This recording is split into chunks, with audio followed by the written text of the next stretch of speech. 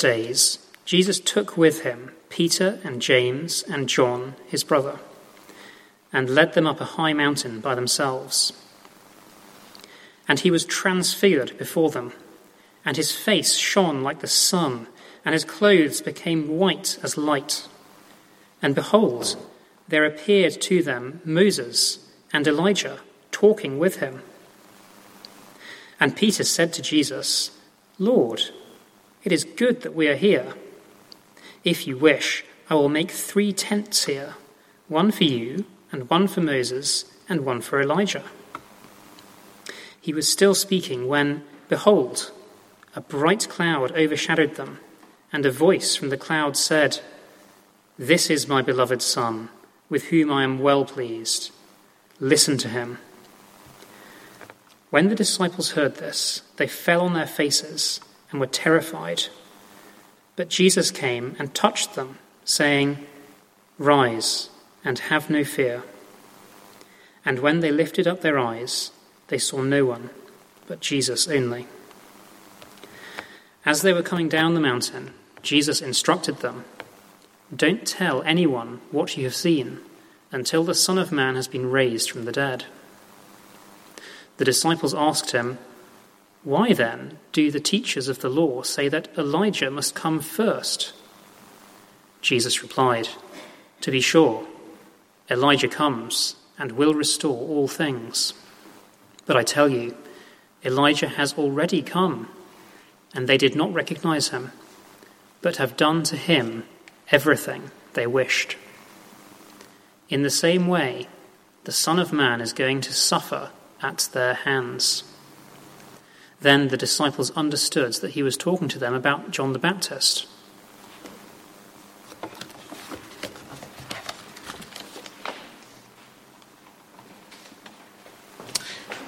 Well, good evening, everybody. Lovely to see you this evening in church. And it's a relief I can take my mask off because you can barely understand me as I am, never mind with 3 layers of material over my face. We're opening a beautiful piece of scripture this evening. But before we look at it, let's bow our heads and let's pray. Lord Jesus, we thank you and we praise you for these accounts about your ministry while you were on earth. Jesus, we just pray, God, that you would make them come to life, that the Jesus we read about in these pages, as we speak about in a minute, Lord, would that be as alive as you were as the day you walked this earth. Might you be so real and so at work in our lives this evening, for it's in your name we pray. Amen. Amen. I've really enjoyed our little time going through the book of Matthew. If you've been following at home our month in Matthew, it's been great to go right from the very start. Hopefully soon towards the end of the book, we'll get there in a couple of weeks' times. And it's been great to go through and just see themes and ideas all repeated and to really ponder this question, who is Jesus? The question that any good biography is going to get you to ask, is going to inform you about, and that's indeed what Matthew, what Mark, what Luke and John wants us to think about. Who is Jesus? And it's kind of a spin on that question I want us to think about this evening. And the question is this: who do we follow? And I'm not saying, who do you follow? Do you follow Jesus or do you follow somebody else? I'm asking you, if you're a Christian here this evening, who exactly are we following when we call ourselves Christians? We're in chapter 17, but let's go back a little bit to the last couple of verses of chapter 16, starting at verse 13. I'll give you a quick bus tour of what's just happened. Jesus says to his disciples, who do people say I am? They get a couple of answers, and then Peter hits the nail on the head and says, you are the Christ. And Jesus says, yes, Peter, you are right. And then we see Peter fall dramatically from grace, from being the guy with all the answers. He really puts his foot in it. He gets it completely wrong, because when Jesus says he's going to die, Peter goes, no, Lord, that can't be true. And Jesus says, get behind me, Satan. But then Jesus goes on to say that people who follow him should also expect to die. Whoever wants to follow Jesus must take up their cross and must follow him. So not only is Jesus saying that I'm going to die, I'm going to go to a cross, but he says if you want to follow me, you have to be willing to take up your cross. And so I think it's a fair question to ask, if Jesus is looking us to take up our cross for him, to deny our lives, or perhaps have our lives be ended in death by following him, who exactly are we following? Who exactly is it that we are going to die for? And Jesus is going to show these disciples exactly who he is. There are lots of other voices you might want to listen to, lots of different people who want to tell you who Jesus is. Jesus said he's meek and he's mild and he's kind and he's lovely. That's who Jesus is. A little bit weak, a little bit of a pushover, but if you're kind of a quiet person, maybe Jesus is your thing. Some might say he's love, love, love. He's just love, and if it says love, it's got to do with Jesus. He's never going to tell anybody they're wrong. He only has love for people. Some other people might say he's smart. He's a genius teacher. He's a little bit like Pythagoras or Einstein. Their ideas have stuck around for a long time. That's a little bit the same as Jesus. Jesus is meek and mild. Jesus is love. Jesus is a great teacher, but he is so much more than all those things because Jesus Christ is God, the Lord Almighty. Jesus picks a few of his disciples. He says to Peter, James and John, guys, let's go for a walk. And really it's more of a climb. It's a pretty high mountain. It's pretty hard work, I'm sure, getting up to the top of that mountain. But it's not the countryside that Jesus wants them to get a better picture of. It's him.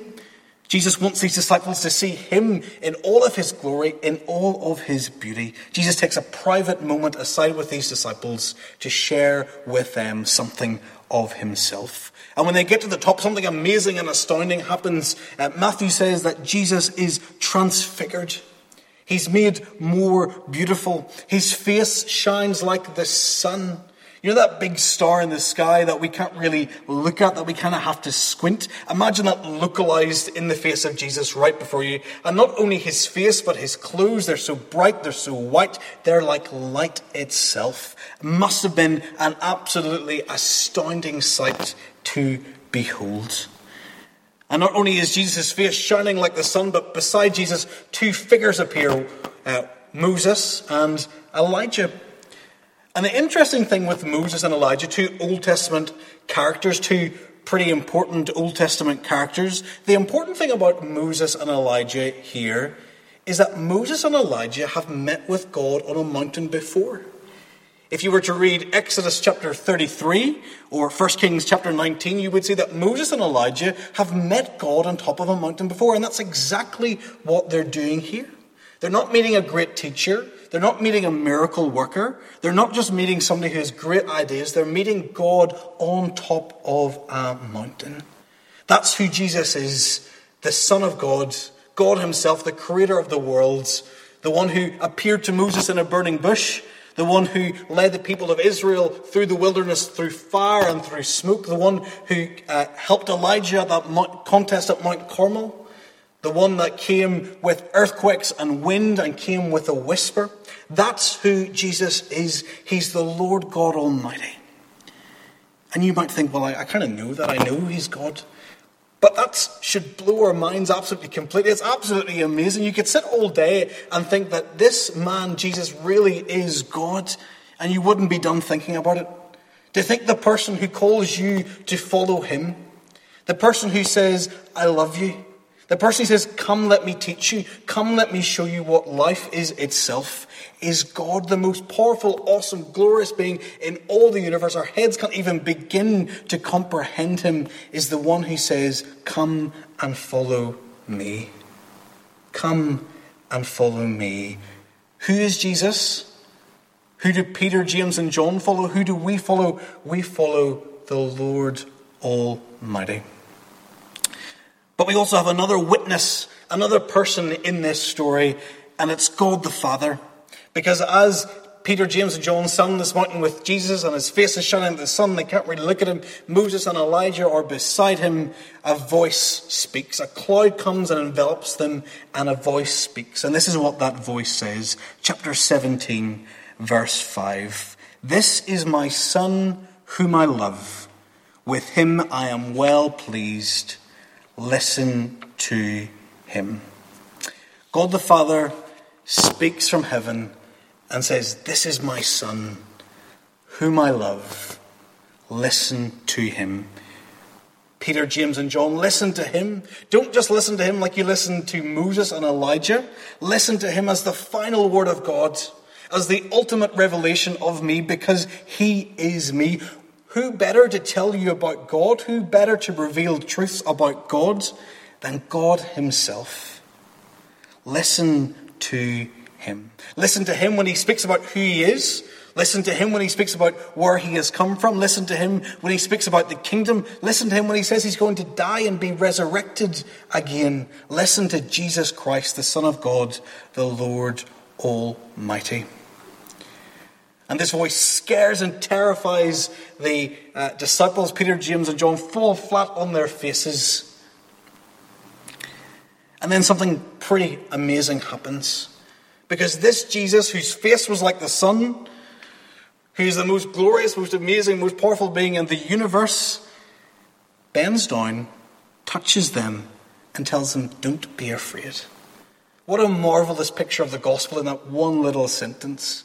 That God was willing to come down from heaven, the most glorious God we could ever think or imagine, not even get close to, was willing to come down to heaven to pull sinners up and to say, don't be afraid.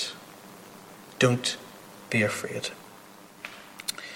And as soon as this transfiguration started, it is all over. By the time the disciples get up, Jesus is there by himself, looking as normal as he did that morning. And they begin to go down the mountain. And again, it's probably quite a hike down. I hate going down mountains, much prefer to go up them. But they have time to talk, time to converse, time to talk about what's going on. And it seems the disciples are still pretty confused. And by what Jesus says in verse 9, it seems to be that they won't really understand what has happened until Jesus has died and is resurrected. Jesus says, don't tell anybody about this, because you don't understand what just happened. And I'm pretty sure if you told other people, they wouldn't understand what just happened either. Keep this to yourselves. But as they go down, our vision kind of changes. We go back to this idea that Jesus is somebody who has come to earth to suffer. If you look at verse 12, if you've got a Bible. But I tell you, Elijah has already come, and they did not recognize him, but have done to him everything they wished. In the same way, the Son of Man is going to suffer at their hands. And all of a sudden, we kind of have these two contrasting ideas, don't we? God, the most glorious, amazing being, but also a man nailed to a cross. And you might think they're two different ideas. It's really sad that they have to come down off that mountain and once again think about the cross and the sad thing that's going to happen to Jesus. But you see, I don't really think they're two contradictory ideas at all. I think it's amazing, and it points to just how almighty and how amazing Jesus is that he was willing to go to the cross for us. Because we don't have a God who screams from heaven and shouts to us and says, look at me, I'm amazing, I'm great, I'm really, really powerful. But instead we have a God who says, I'm really, really powerful, and I'm going to come down, I'm going to reveal myself to you, I'm going to show you my power, and I'm going to show you my power most by dying for you on a cross.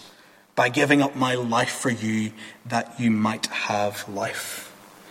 That's the God we have, the Lord Jesus Christ, the Lord Almighty, the God who went to the cross for us, that we might have life.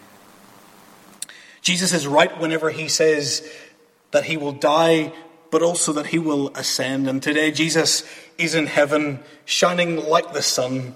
Did you know in Revelation it says that there will be no sun? Because God will be our light. His glory will be our light when we get there. That's the glory and the majesty and the awesomeness of Jesus. But what a beautiful picture we see in Matthew chapter 17.